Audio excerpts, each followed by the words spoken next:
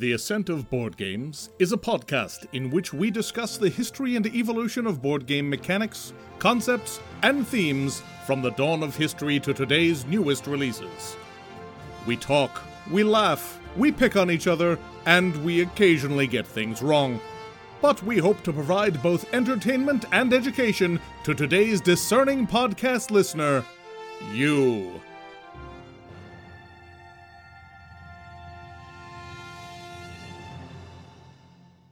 Welcome, everybody, to episode 49 of The Ascent of Board Games. We are back sitting around the virtual table talking into each other's virtual ears about some kind of virtual board games. That was a terrible segue. Bet you did it. I did. Nailed it. I did. Proud. I'm committed. No going back. We're going to do another recap episode. Way back in episode 3, we did an episode called Batteries Included, which talked about a lot of the electronic and even electrical board games that we had seen and enjoyed in the past. And weirdly, in the past 5 years or so, there have been a lot of app-enabled and otherwise technologically interesting board games come out, so we wanted to talk about some of those. Well, we mostly wanted to talk about a couple of those, and then we dragged along some for the ride. Well, sure, yes, exactly. We need the tentpole releases to hold the episode up. Then we need to fill in. Right, well, we got to be interested in the topic, right? Sure, exactly. Oh, yeah, totally. And we are definitely interested in the topic because we're all enormous nerds. And there are some rocking games in here, yeah. There are. Yeah, it's pretty exciting. I don't know if we need to recap any of the stuff we talked about last time. It went from a very early number called Electro, which really sounds like a game that would literally electrocute players for playing it wrong, especially since it was invented in 1910. All these are based on existing computers instead of included electronic, with one exception, which still needs a computer, phone, whatever with it. But there was a game called ATRAM, which was produced by Webster's Dictionary in 1984. This was a war game which ran on the ZX Spectrum, or ZX Spectrum, if you're from that side of the pond, which dealt with the war game and gave you an opponent, which would be kind of our first, computer-assisted game. But it was still a board game, you had physical components. Totally, yeah, it was a physical board game. And produced by Webster's, which is just weird. Like Webster's as in the dictionary? Yeah. Mm-hmm. I remember early on, 80s, you got things like Carmen Sandiego, which came with an atlas. Yeah, okay. Back when we thought computers would be educational. Didn't last long. Yeah. Oregon Trail taught you a lot, mostly about how to die. Yes. I'm sorry, it also taught me about population control in buffaloes. And the importance of dysentery. All right, but seriously, as far as things that have come out since 2016, Frank, why don't you kick us off? So, first up would be 2017, we got the Unlock series. This is a group of escape room games, and there are a lot of these escape room games, and they've started matching the European releases in 3-box sets. They are app required, and each of them comes with a deck of cards, and you basically turn up the cards, read them, and then assemble them in the correct pattern to enter a number into the app. Essentially, this might be, combine two objects, combine an object with a location, etc. Or, enter a combination you find from a puzzle, or looking at several cards. And so it's the typical exit-style game. The app, though, actually goes above and beyond any of the others you've seen. The background app might make noises that you need. There are little mini-games in the app sometimes you have to solve, kind of like the casual games that Sandy plays perpetually. Some small puzzles that you have to solve in the app. So they go, wow, that was a stare. So, Wait, you said that while she was in the room? Frank, you fool. I'm an idiot, I know. But yeah, they do a great job with their app integration. They're on the easy side, but they'll often include weird little mini games in the app, or subtle things where you might have to tap like on the right side of the app because of a clue given in a card, or just odd little games hiding in there. Joe, are these the ones that you own Yeah, I own a stack of them that we haven't had a chance to play through. And it's funny because they fit so conveniently into the IKEA Calyx baskets. And you've just got like a whole basket full of them. And I see them every now and then. I'm like, we should definitely play these. Yeah, in our infinite free time. In our infinite free time. Oh, yeah, totally. They're in the top tier of those escape room games. Good to know. Which I have historically really enjoyed. And I think an app for an escape room game makes a lot of sense. Yeah. I do have one question. Do they give any sort of like hint system in it? Yeah. Okay. And you can just ask for him. And the app, I think in this one, yes, the app does the hint system. Mm-hmm. Some of the others you'll see there's be like a hint deck or whatever. In this one, the app is aware of roughly where you are. I mean, yes, it's technology. It knows exactly where I am and exactly what I'm doing. And what you want to buy next. Yeah. Yeah, totally. Yeah. Cool. So that was the Unlock series, started in 2017 from Space Cowboys. There have been a bunch of designers on this one since the system started. So, and their Star Wars theme. I mean, pick a theme. I like the Tales from the Arabian Nights one a lot. They have so many now. For a while, I was keeping up, and then I stopped, and now I'm way, way behind. And the publisher Space Cowboys. This is the same crew that's doing Time Stories. Uh-huh. So if you like that, these are like little short, self-contained Time Stories things in some ways. And actually a lot of ways. Very cool. In a lot of ways, Time Stories is my favorite board game, so... That's true. We have been told that before. Write that down in your journals about Joe. Your copybooks now. Next one I wanted to mention just fairly quickly, because I haven't actually gotten to play it, shame on me, is Clank in Space. And you have to say it like that, because the exclamation points are in the title. It's a 2017 from Paul Denon, published by Renegade Game Studios. This is Clank, which you may remember we've talked about before. It's a competitive deck building game where you're traveling around and gathering stuff and eventually making noise that will cause the big bad guy to come after you. It was a dragon in Clank. In this one, it is Lord Eradicus, who is basically sort of like the Mighty Zerg, only legally distinct. And basically you're doing much the same thing in Clank in space that you were in Clank not in space. The interesting thing about it here is that there is a solo mode, which involves an app that is strictly for solo play. And basically it will do things like there's sort of a mini boss in the app that will basically buy cards from the market at the end of the turn, which on the one hand makes your life a little more difficult, but also makes sure the market keeps moving, because if there's a bunch of either expensive or unwanted cards, there's no way for you to get them out there without buying them and putting them in your deck. So having that artificial competitor is pretty useful that way. I do like solo board games. I may wind up having to pick this one up. I did see something on the Geek just recently that the publisher has apparently changed. Renegade is apparently no longer doing Clank stuff. It's been taken over by Direwolf Games. And apparently that means they have changed the app. So anybody who had an in-progress game in the Renegade app, sorry, you're done. So that's unfortunate. Rough. Anyway, Clank is a good game engine. I like the solo version. This seems like a well-done one. So, something to consider. Yeah. So we just finished playing through Clank Legacy. Uh-huh. Is it better than? Is it better than Clank Legacy? Well, I think for a lot of us, legacy games are just a little bit better than non-legacy games of the same genre. I mean, that's sort of a very broad statement, but I like changing things. So this is not campaign-based, is it? No. Okay. Just the regular standalone game. It's Clank with more mechanics. Yep. And in space. Yeah, and the board is a little bit terrifying. It's sort of vaguely spaceship shaped, and there's just a lot of small spaces in different shapes with lines connecting them, and it looks a little terrifying. It's probably fine in play, but... Yeah, it's okay. So that was Clank in Space.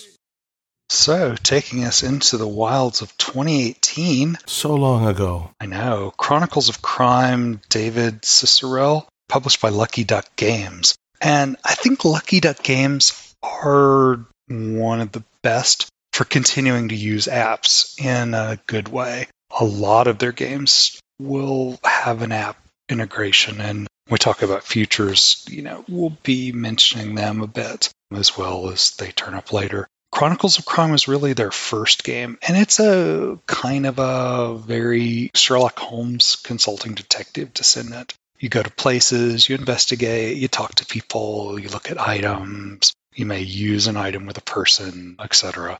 And there are cards for people, items, and locations. All of these are generic, and they have a Q code on them. And so the app completely drives everything. So the same item may appear in multiple cases, in which case, depending on which case you're running, you just wave it in front of the camera and it'll immediately give you the text for that particular mystery. So when you say they're generic, is the item like a knife or is it like item 5? A knife or camera or location would be the park. So if you have to interview someone and you know you're at the park, you'll go to the park, but you'll go it and then you'll see they're there and you have an option to interview them. Yeah, this is what the park is like during this scenario. Correct. Okay. Yeah, so that they could, in fact, they have written additional mysteries since the game came out, and they're just downloadable because you have all the components. Mm-hmm. Also, in their one true gimmick, when you do the initial survey of the crime scene, or occasionally I think when you look at a particular scene, they'll do the Google Cardboard thing where basically you take the phone and clip it into a Google Cardboard, a mini VR viewer, and then you can actually look around the crime scene. Oh, that's cool. That's fun. Oh, yeah, totally. And it is. And you do get clues just kind of poking around. So they have what they called the Millennium series, which is like Chronicles of Time, specific time period. Have you played any of the Chronicles of Time Millennium series, Frank? No, and they've actually done a couple series since the base. I've only played the base game. So it looks interesting because the Chronicles of Time series very much says to me time stories in a very similar way, right? Yeah.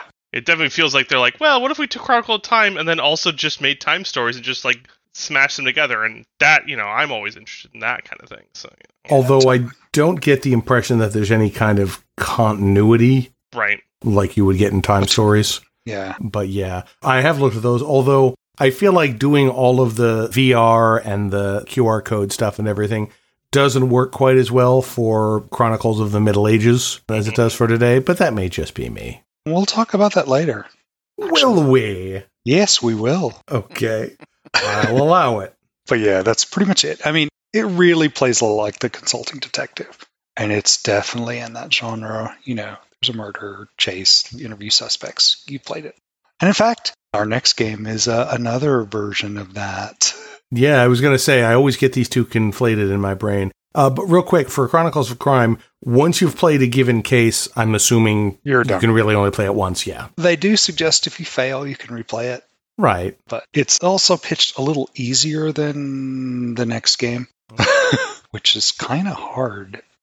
Yeah, that's an interesting statement considering. Yeah. Yeah, so the next game in the series, Chronicles of Crime, is a little bit too simple. Let's get really, really deep into it with Detective, a modern crime board game by Portal Games, released in 2018. Who are the designers, Joe? Really? Okay. You asked for this. Wait, Joe. Preemptively, we apologize. Yes, to the entire nation of Poland and indeed all of Eastern Europe. That first name is fascinating for just the first guy. Przemysław Reimer, Jakub Lapat, and Ignacy Trzewick. Mm-hmm. Honestly, that's as good as we could ask for. We nailed it. Yes. And also, we're sorry. So, Detective, a modern crime game, is a series of interrelated cases. And ultimately, the app integration is really a large, complicated paragraph book, right? So it's like Detective, instead of shipping with a big, complicated 1,000-page paragraph book for your paragraph game of all these interconnected missions, they just have you log into a website, which will also track your progress through the game, which is really nice because it allows you to go back and examine clues and information you've got in previous sessions, which each of the sessions have some amount of building on each other. Right, so you might be like, oh, I remember that name from 2 missions ago. And because the connected app has a track of all the stuff that you've seen, you can go back and look directly at the evidence you collected 2 games ago relatively easily. The app is actually pretty well put together for that specific activity. Yeah, I remember there were things like, there's you find some blood on this object, and depending on whether you've got DNA samples from certain people, it may be, oh, well, this is from Steve the gardener, Yep. or you don't know who this is from. So it's nice that it carries that sort of diverse range of options. The thing I remember about this is that I remember enjoying the cases, thinking they were interesting the way they wove together, but the time frame on the cases is very short. I know. There's like a lot of places you need to go, and you need to spend time traveling between them, and you're not going to be able to investigate all the stuff. Yeah, the overtime and stress system, I thought was, let's call it a little overtuned. It's a little punishing. Yeah. They came out with a later version, I think or in 2021, 2020, it's all blur now, that was simpler and trimmed down the stress system.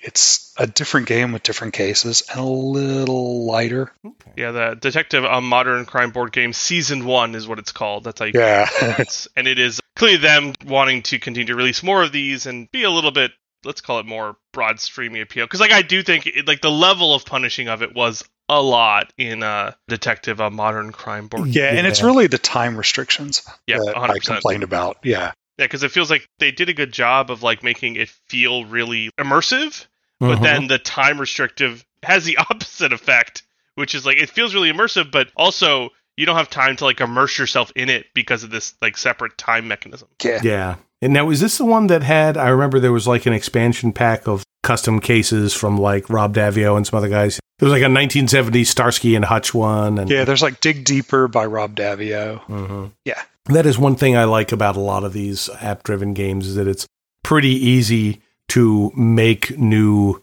cases, adventures, quests, whatever you want to call them, just as DLC. So you don't really need to buy any new components. Yeah. Although this one does have new cards for its new cases. Yeah. And they also have an LA crimes one. They have a couple kind of in the series. Mm-hmm. I would guess, based on their most recent game being Detective Modern Crime Board Game Season 1, is their intention is to tell a full story, but then also allow you to kind of reference back to previous seasons. But I haven't actually played the new one or seen what the second season looks like. We need more infinite free time. You can imagine where it would go conceptually. Sure. I like the idea. So that was Detective, a modern crime board game. So, and still in the halcyon days before the pandemic, 2019, we had The Lord of the Rings Journeys in Middle-earth by Fantasy Flight Games, which was Fantasy Flight Games. Mm-hmm. This was designed by Nathan Hajek and Grace Holdinghouse. And this is kind of the progression of Mansions of Madness, 2nd edition, which we love, reviewed previous. Basically, you play the various Tolkien characters, Legolas, Gimli, Aragorn, the usual crowd. Mm-hmm. And you're going on little miscellaneous adventures to deal with orcs. I think this happens before Lord of the Rings in terms of their timeline. And you're mostly dealing with an orc incursion. The way this works, you get these weird shaped tiles, odd hex mixes, and they're plopped on the board as you play. Similar to the way Mansions of Madness would show you tiles. When you move off a tile or at certain spots or move to an observation point, you'll reveal more tiles. And that will spawn orcs or various other creatures, which will also spawn at the end of a round. And the system driving it is interesting because it's got a deck building thing going. Your character is represented by a deck of cards that you use both to turn up with successes and failures on the cards, as well as you get some cards that you can lock into below your character for use later to discard for powerful uses or, I think, stat bumps. And over the course of the campaign, which is about 10 games, your characters will get newer cards, gradually level up, and become more powerful, be able to fight bigger things. But the structure of the game is very like Mansions of Madness. You know, you go to a spot, see what's there. Sometimes that'll fight. Sometimes you'll make a test, which you turn up so many cards from your deck. And it's potentially an awesome game with a big butt. Uh-oh. Well, I like big butts. And a can of lie. Sorry. Go on. I set it up. You asked for it. Everything is ruined now. Everything is ruined. Podcast over. It has that time thing. Oh, man. there is really not enough time. In particular, you basically gain a progression system for every player turn. So if you play with a bunch of players, you won't get a lot of turns. Sometimes it's like 2 or 3 turns per player, and you've got a whole laundry list of things to fulfill. Okay, that is one of my least favorite mechanics because it actively punishes you for playing with more people. How dare you have friends? My punishment for having more people play this game should not be everybody gets to play slightly less amount of game. Yeah. That feels so weird. And this is not the only game that does it. The Seventh Continent, it has a similar punishment system. Where it's with the cards. For more people, every person can hold less cards. It's just like, don't do that. Yeah, like that felt real bad for Seventh Continent. Yeah. But this combines it with a case where there's a lot of side stuff and a lot of, inconsequential things that you can do, but so rigid time that you have to do the right one. And if you misinterpret, which one's the side quest, no, you'll blow the main quest. It will let you continue, but it'll give you a fail and make things a little harder on you for the future ones, which is terrible design. I mean, really, that's just wrong. They needed to rein in their time pressure mechanic. I feel like the idea was to keep the game from getting a lot longer with more players, but it sounds like they've gone too far in the other. Which works. I mean, it actually does scale because you get multiple people who can deal with the tasks and everything. Mm-hmm. But in this case, they should have scaled it a little because everyone still has to move. Right. And they just didn't do it right. That's a shame. Yeah, it's almost a good game. I want to go back and play it with, a couple people because the game mechanics are great. The story and everything move very like Mansions of Madness. And in a lot of ways, except for that stupid time pressure thing, it's a great game. Yeah, that is one thing that worries me a little bit about the app-driven games in general, is that a lot of times if it's just a board game thing, it's fairly easy to sort of house rule stuff. Yeah. And when there's an app that's controlling a lot of that functionality, you don't always have that option. Yeah, it's much harder here. Yeah. And the board is a little less superfluous. I mean, because they show it on the app where you are on the board and everything. Basically handles spawns and events as well. Okay. All right, so potential, but not quite there. Yeah. That's a shame. That was The Lord of the Rings, Journeys in Middle-earth. Yeah, it did get a bunch of expansions. I don't know if they learned. I mean, it's Fantasy Flight, so of course expansions are to be expected. Yeah, but the expansions continue. They just came out with one. So even under Asmodee, it survived, unlike some other games. Yeah, for sure. Yeah. Interesting. Right, so moving on to 2020, when everything started going to hell. First one I wanted to talk about is a game that I think would have succeeded without the pandemic, but really kind of took off because it was so well set up for remote play, and that is Forgotten Waters. It's a 2020 release from Plaid Hat Games, designed by Isaac Vega, J. Arthur Ellis, and Mr. Bistro. This is a silly pirate game. Basically, it involves you cooperatively traveling around the map. Each location on the map or each encounter is basically a big 2-page spread in the spiral-bound book where you have a big piece of art on one side, and the other side basically a list of actions you can do. And the different players, and there can be up to 7 players in the game, it supports a pretty good-sized group, each sort of in turn choose what actions they're going to take based on their swagger. Shiny stars. Swagger. So whoever has the most swagger goes first, and whoever is the lowest kind of ranking at the moment winds up doing things like having to feed the crew or something lame like that. And then basically you go in and you have little encounters and you make skill checks and you improve your character. There are a couple things about this game that I really enjoy. First off, it plays up to 7 people. It's a lot of fun. There is a book of 20 or so different pirates that you can play. And when I say a book, it's a pad of printouts. And each one has a very distinct sort of shtick and story, and they start with a different pile of skills. But basically, the character's story is sort of a Mad Lib style progression. And whenever you improve enough skills and check off enough boxes, you get to read another part of your story. And they're very silly, but they're well written. My favorite is the skeleton pirate. Basically, everyone insists that he's just an animated skeleton, but he's like, no, obviously I'm not just an animated skeleton. I'm a pirate just like you. The fact that I can go down to the bottom of the ocean and come back up just means I can hold my breath for a really long time. Not an animated skeleton. That would be crazy. Exactly. And the other thing is the app that handles the encounters and travel and timing and everything has full audio, and audio in games like this is always kind of hit or miss. Sometimes it's just one of the game developers reading out the dialogue like an audiobook, or sometimes it's a well-known actor reading out the stuff like an audiobook. But these are actually multi-voice, different actors, great sound effects, and the writing is actually funny. Oh, yeah. Which is rare in games like this. So I really enjoy it. We were talking about DLC. They've released one DLC pack so far, which is basically just you click on the app and say, I want this new thing, and you pay your $5 or whatever it is. You don't need any new components. There's a whole new adventure. There's, I think, 5 adventures in the base game and 1 or 2 in the DLC. Each of them takes maybe 3-4 hours to play through. It's just a lot of fun. I highly recommend it. Yeah. And for the pandemic, they also did a second app, which is web-based, which replaces the sideboard and the choice mechanism. So you could play it remote, and that's how we played it.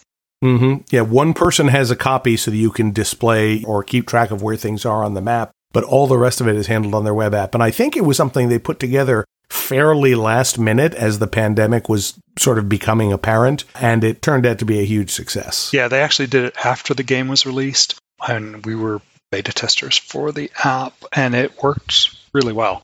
And again, I've never played it locally, which is weird.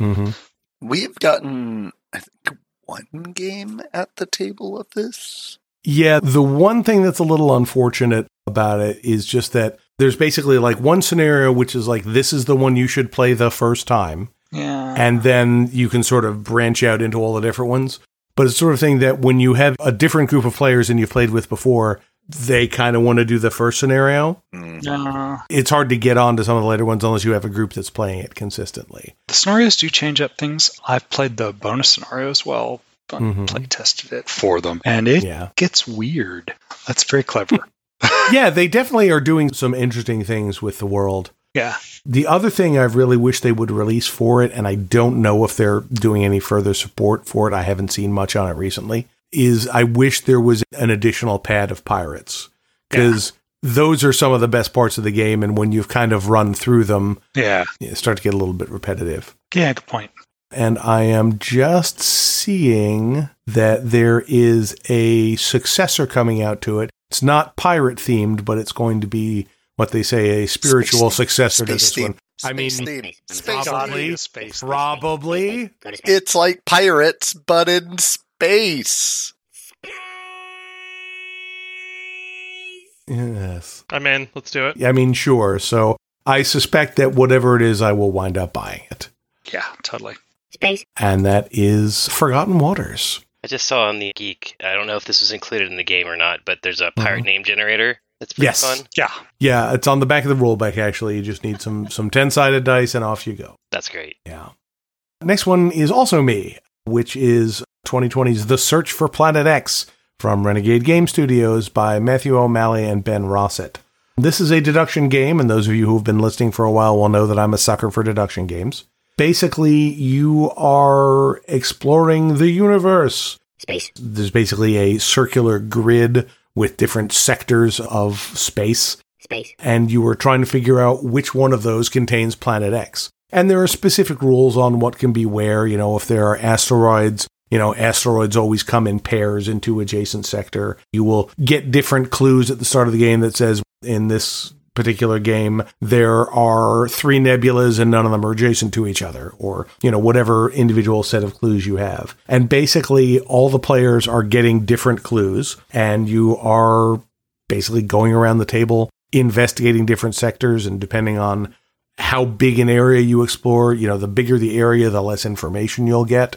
It's a big old logic puzzle. It has a lot of sort of an alchemist's vibe, in that you're periodically sort of publishing or publicly sharing some of the information you've discovered. But it is, I think, a lot more streamlined than Alchemists. and the actual deduction part is good. The app is very good at giving out clues, and the app really drives the whole deduction process. You're like, all right, I'm doing a 2-point investigation in Sector 3. Here's what you find. Don't tell anybody else, kind of thing. It's kind of weird because the game's a little slower progressing in some ways in feel because only one person's getting information at a time. Mm-hmm. That's true. I was also surprised that the app is multiple people can run the app. Basically, it looks like there's a random seed for each game. Mm-hmm. When one person starts the app, it gives you that random seed or game name or 4-digit letter combo. And anyone else can fire up the app as well. So multiple people can have their own app. Yeah. And so you don't have to pass phones around. Yeah, totally. Yeah. Which is clever. Yeah, I mean, it's not anything groundbreaking as far as deduction games go, but it's really solid. It's well put together. The app integration is very clever, and I like it. Yeah, agreed. And that is all I have to say about that. Search for Planet X. Brian likes it. Thumbs up! So next, let's talk about Cuphead, the fast-rolling dice game. Again? Faster. Faster. No, why? I just needed one duck. It was awful. Designed by Patrick Marino, published by The OP, which is still, wow. The name is amazing. Doesn't make any sense. Just wow. Released in 2021. And this one is right on the edge. We actually had some discussions before the show about whether this one actually fit in or kind of fell into our audio section that we're going to kind of talk about at the end, kind of like honorable mentions functionally. Good news, Joe. It does technically have an app integration. No. I mean, that's what we were talking about. It has an app integration. The question kind of became, well, does this still fit? And I argued it did, and so allow me to present my case, and then everyone can agree or disagree with me. The game has a timer, right? And the timer, it's functionally a 20, 15, or 10-second timer. When you use the app, it has music that plays during the timer that actively speeds up based on the length of your timer, right? So depending on whether you use the 20 or 15 or 10-second timer, it'll use a similar audio clip, but towards the last 5 seconds, the audio in the app actually changes to warn you that you're about to run out of time. Because a time-based dice rolling game isn't stressful enough. Exactly. Yeah. No, exactly. God, no.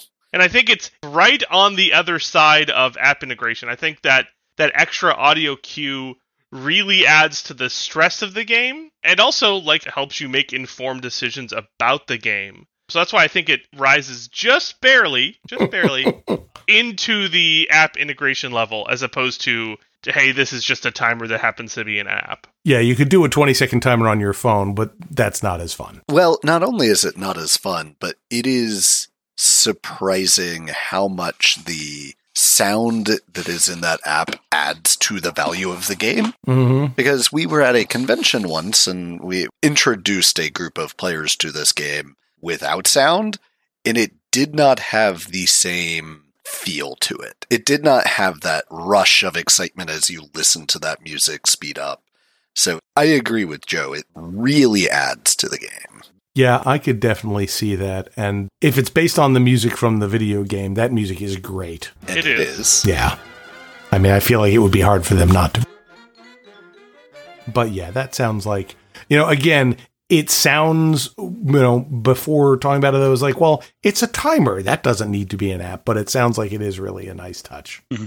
It is, yeah. And it barely rises, I would say, to the level we have for this list, but I think it does just barely enter into it. And, the Cuphead game, for those of you who haven't played it, is great. I actively enjoy it. I think everyone should at least give it a chance. Fast dice rolling games are not for everyone. It certainly requires a lot of hand-eye coordination. There's a ton of tension in the game. But if those two things are your bag, this game is very excellent. It's at the point where even I am considering giving it a try at some point, despite the fact that dice hate me. I mean, Brian, I played it. I enjoyed it. I'm just as bad as you as That's rolling true. dice. That's true. It's definitely actually, stressful. Jason and I should play this against each other. We can discover once and for all who's worst at dice. Except it's a cooperative game. No. Purely cooperative. Cooperative and legacy. Tank our game for everyone else. Yes, cooperative and legacy. It's got all the buttons, man. I would argue that this is legacy Campaign. light. I mean, it's, yeah. Yeah, it's legacy in the same way that the Harry Potter Hogwarts Battle game is, where it's every time you do another thing. You open up a box and it introduces you to your new bad guy. It gives you some new mechanics, and those are really well done. I like the way it adds in layers of thinking to dice that do not change. Yes. Yeah. They do some clever things there. But it's not you're not changing components. Well, it's funny because what it does is it makes you do dice conversion in your head because the dice are all symbols. Right. And it's going to say like, hey, for this boss, these symbols now mean these different things. And it's not like punches jump. It's like if you jump, you are now doing an upward facing airplane. Or if you duck, you're doing a downward facing airplane. So those make sense, but also you have to spend that extra second to stop and mentally convert your roll. You have to constantly recalibrate your brain. Right, and like it's just a slight additional bit of complexity, but like because the game is already so tight, that extra bit of complexity is noticeable when you're like, oh wait, duck means go down. And there's no takebacks. If you place a die, it's stuck there on your board. You just have to deal with it. Oh no. Yeah, that's the really rough part. Brian, you mess up once, like, uh-oh. Well, I'm gonna need some help, guys. Well, the good news is each round only takes like a minute, so it's not a huge commitment there. Yeah, the game plays very quickly. Joe, doesn't the app also grade you, or is that in the actual manual? I think the app also grades you. Oh, good. So now my phone is judging me. Yep. In case you weren't feeling stressed out enough, it'll also say, well, you won, but you got a D. Good job. Yes, exactly. You won, but you didn't win good enough for me to be impressed, so get out of here, kid. So I will actually say one thing I don't like about their grading system is the only way that you can get the best grade is by playing on a shorter timer. And that 10-second timer, I don't see how that would even be possible for a human to do. You've watched people playing the game, right, Mike? Like the actual video game? Like, they do inhuman things in that, so there must be an inhuman dice roller. Just gets every icon they need every time they roll a die. I'm convinced they exist. I can't wait to see the team that sits down to do the Cuphead fast rolling dice game speed run. It's going to be great. We just need to find Mirror Universe, me and Brian, and we would destroy it. Ooh. Yes, exactly. So I have to shave my goatee? Yes. Maybe that's the problem all this time. You've been the evil Brian all along. Okay, so that was Cuphead, the fast-rolling dice game. Yeah, so let's keep the theme going with rolling lots and lots of dice, albeit much, much slower. 2021, we released Descent Legends of the Dark, which is essentially the third edition of Descent, created by Kara Centel Dunk and Nathan I. Hajek, maybe? Probably? Possibly? I apologize. Released by Fantasy Flight Games, which you're seeing some trends here, I suspect, with the same game company names popping up over and over again. Technically released by Asmodee US because Fantasy Flight is gone. Gone. Yeah, I think they still... I'm going to have to check the This was actually after Asmodee, so yeah. Oh, okay. All right. Well, I don't want to speak that name, but fine. Yeah, no. So we're back to everybody's favorite world setting, Terranoth, where everyone loves the rich, deep lore of that world. Always. I've played like 25 games in this setting, and I think the only thing I remember are runestones. They have runestones, something like that? I don't know. They do. Runestones. Yes, you are right. There are runestones everywhere. They're just falling off trees. But unlike the previous second edition that they released, this one does require an app integration. And they did that for a number of different reasons. The app is doing a lot of things that would be, I guess, possible to do with cards and such, but it'd be a real pain. Specifically, while you're playing the game, the app, of course, will build out the game board. So as your characters are moving around the board, they'll find these, what do they call them, like site tokens? Yeah, site tokens. Yeah, runestones.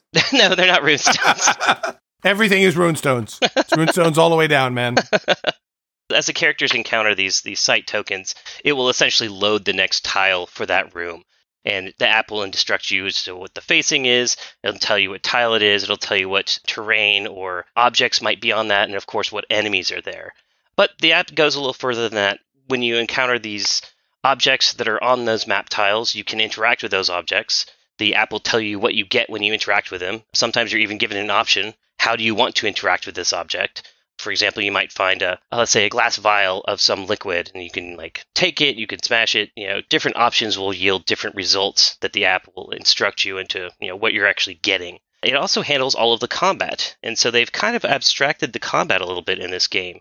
When you're attacking enemy, in the app you'll select your hero, you'll select the enemy that you're attacking, and you'll roll some physical dice that indicate essentially the number of successes you have in hitting the enemy. Now the enemies of course have health, but they also have armor values, and one of the little things that they changed is these armor values are not static. So you can look at the stats of an enemy and it's like, oh, it has armor value of 2. That means its armor can range anywhere from 0 to 2 when you hit it, and you don't know what that value is going to be when you're attacking. So maybe it's 0 and you get real lucky and you can do a lot of damage. Maybe it's 2 and it absorbed all the successes that you had. You don't know. So it's another bit of variability in the way that the game resolves. Sometimes that's good, sometimes that's bad.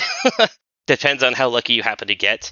But it also models the enemy's behaviors. It'll tell you who the enemy is going to attack. It'll tell you how much damage the enemy does.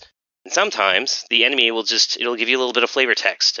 The evil shaman over there starts glowing and staring angrily at player 2, or whoever that might be, indicating that they're about to do one of their power-up attacks. So, hey, maybe player 2, get the hell out of there, or maybe another character needs to try and intervene before that pops, because usually when they give you a warning, it's going to be real bad when it actually hits you. So the app, once you get used to using it, I'd say it's pretty easy. It is a little more work, if you want to hand it off to people, like, because you're using it typically on an iPad or something like that. I usually just designate one person to be in charge of it, because it just makes it a lot more streamlined. Mm-hmm. If you've played any of the Descent games, they're not exactly known for being short. But if you choose to play the campaign mode, it's also going to do things like track what crafting items you find, track what weapons you find. It'll track your leveling up. You have a series of achievements unique to the character that will unlock other things for you. So there's a whole little crafting mini game. There's a item management game. You can choose what quests you're going on. You can unlock new characters. Like, it's pretty well integrated, like in terms of it's doing a lot of things you couldn't do with the original Descent. Yeah, for an example of that, for the achievements, if you do this quest and complete an achievement, actually you just tell it you got a point toward the achievement and it'll track it. And then when it completes the achievement, it'll be something like, so much % chance to crit. And for the rest of the campaign, when it's calculating damage, it'll deal with the crit calculations and automatically include that. So most of those kind of perks just go straight into the math in the app. So they're transparent to you, which is nice. Yeah, no, that sounds very cool. I really like that. Like, anytime the computer can take in information like that and then run it behind the scenes without like, as in essence, becoming a randomizer. And yes, I know that is skirting dangerously close to just being a computer game. Yep. Like, I super love it. Now, I do also really like a crafting system in an adventure board game. Does this one, how does this one compare to, the crafting system of one of our favorite games, Kingdom Death Monster? It's kind of weird. So the crafting system, you're not necessarily crafting an entire item, like a weapon or a piece of armor. Usually you're crafting pieces of an item.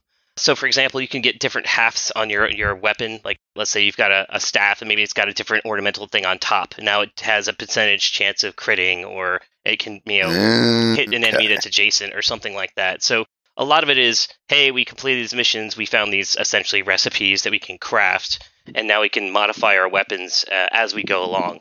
So, unlike in the Descent 2nd Edition, where you're actively unequipping and equipping different weapons and armor and stuff like that, this one is, you have a weapon, you're just now you can get new weapons too, and then there are new weapons, and then why not both? Yeah, totally, exactly. Collect them all. Yeah, you could min-max it as much as you want. Some people would probably be turned off by trying to manage that sort of thing, but some people get really into it. A lot of it's just how much do you want to engage with that part of it. I've been having a lot of fun with it. We've played a decent amount into it. And it's nice because your characters also make choices. I think they're called convictions, if I remember correctly. Yeah. Where during some of the little story bits where they have the dialogue between the characters and whoever they're interacting with, you can make decisions, and it's basically pushing you down one or two. There's two different paths. And I haven't seen where that pays off yet. I suspect there's going to be some sort of either skill or item or something that happens later on in the game that's going to be based off of those decisions you made earlier. But we'll see. I don't know how much that's going to play into it. But it's a nice diversion between loading screens, I guess, where you get to pick, oh, well, my guy's going to be a complete asshole, this person. I'm going to keep being an asshole and see what happens. The quest and scenario design in this game is great.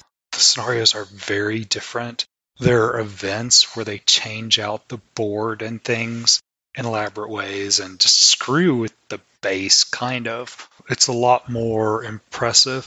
Kara Sinteldunk was a level designer on Mansions of Madness, and since she's kind of one of the lead designers, it seems clear that parts of the game engine were designed to do things in the level that she wanted to do. And so it looks like it's a scenario driven much more. I think that's what makes it really good as a game.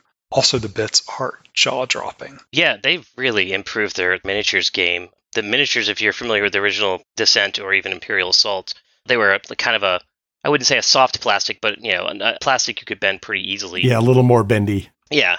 I have painted a non-zero number of them, so...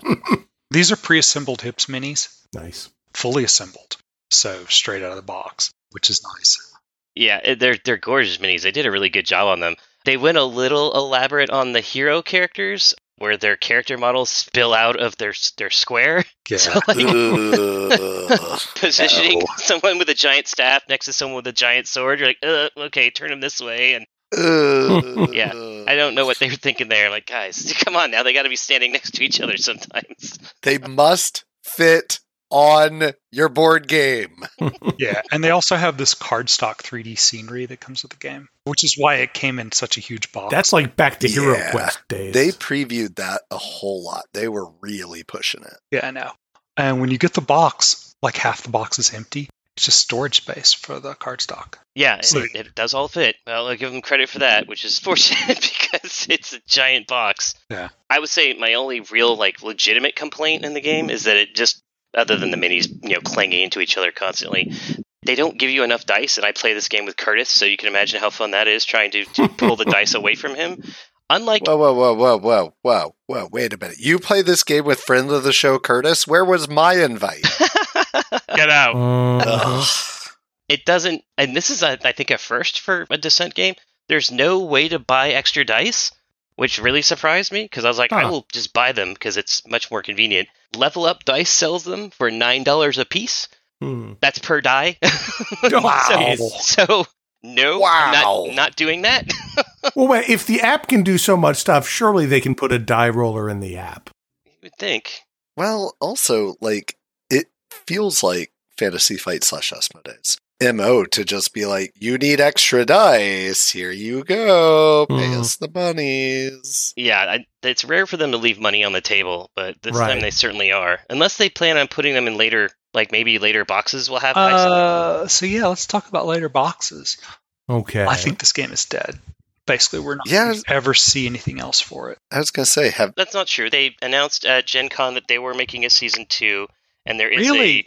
They actually did? Yeah, there's an add-on module that's going to be separate from the campaign that they're doing. But that was announced back when they first released the first one, and I haven't seen any physical components for it, so who knows? So yeah, they announced a small add-on due for last winter, basically last year, I think the 2021 when it came out. And they actually pulled that little small expansion. Oh, did they? You don't see it referenced anywhere on Asmodee's site. So that's like, oh, wait, what happened to this little expansion that you were going to do? And it's not even mentioned anymore. That's not a great sign. This is definitely the slowest they've ever released anything for Descent, because good lord, there's, I don't know how many expansions for the previous version of the game. Yeah. Well, I hope that's not true. I mean, I have enjoyed the time I've spent with it. I thought they did some interesting things with it, and we've been having fun with it, but it would be real upsetting. Oh, I think it's a great game. The only complaint maybe I have, which may not be a complaint, it allows you to explore. There's no time pressure at all. I'm pretty sure. True. Well, monsters keep spawning. That's definitely time Sure. But they spawn at a pretty slow pace. They do. And so there is definitely enough time to explore. I don't think we've ever been really affected by monster spawning in the middle of an adventure. Usually it's just when we open up rooms. Maybe it starts doing more of that later. You know what? I think I'm thinking of a specific level where there's a guy sleepwalking and you have to protect him while he's in the dream world. Yeah. I don't know, Frank. What you've just described sounds pretty great, actually. Oh, it is. It's like one of the best games we've seen of this type, and it is so good. I mean, the game engine and everything. One other thing that the game does, all of your item cards, weapons are two-sided. Yeah. And one of the actions you can do is flip it over.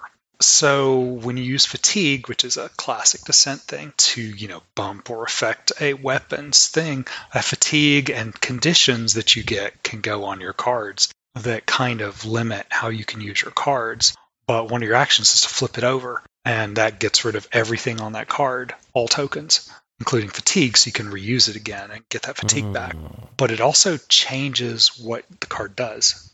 Yeah, that's probably my favorite inclusion in terms of the rule set that they added. They tweaked a couple other things, but that's the big one. Because usually you just put fatigue on your character and then clear it, by resting or whatever. This one's strictly by taking, I think it's a ready action where you can flip a card. Right. And you can flip your weapons, you can flip your skills, you can flip your character card. It all changes what you're capable of, but it also has that side benefit of wiping all the fatigue and wiping all the negative and sometimes positive status effects that you have on those cards. So it gives you a little more, a little more variability in what you can do. Yeah, totally. But yeah, hopefully it's not dead. I know. I sure hope they come out at least some more. Of course, that being said, I'm still not done with the campaign anyway, so. And I've got to play through a whole new one with Mike, apparently, so. Yep. Yeah. Totally. Well, as you might imagine, we've got a lot more to say on this topic, so stay tuned till next month for part 2 of this episode. In the meantime, if you have anything you'd like us to cover or discuss or make fun of during our 50th episode that's coming up real soon, be sure to let us know on Facebook, Twitter, Discord, or any of those social media things. Stay safe, and we'll talk to you next month. We hope you have enjoyed this episode of The Ascent of Board Games, which is protected by the Creative Commons license. Opening and closing music is Evening Melodrama by Kevin MacLeod via Incompetech.com. Full details can be found at ascentofboardgames.com. Please share, like, subscribe, review, and comment on this podcast. And thank you for listening.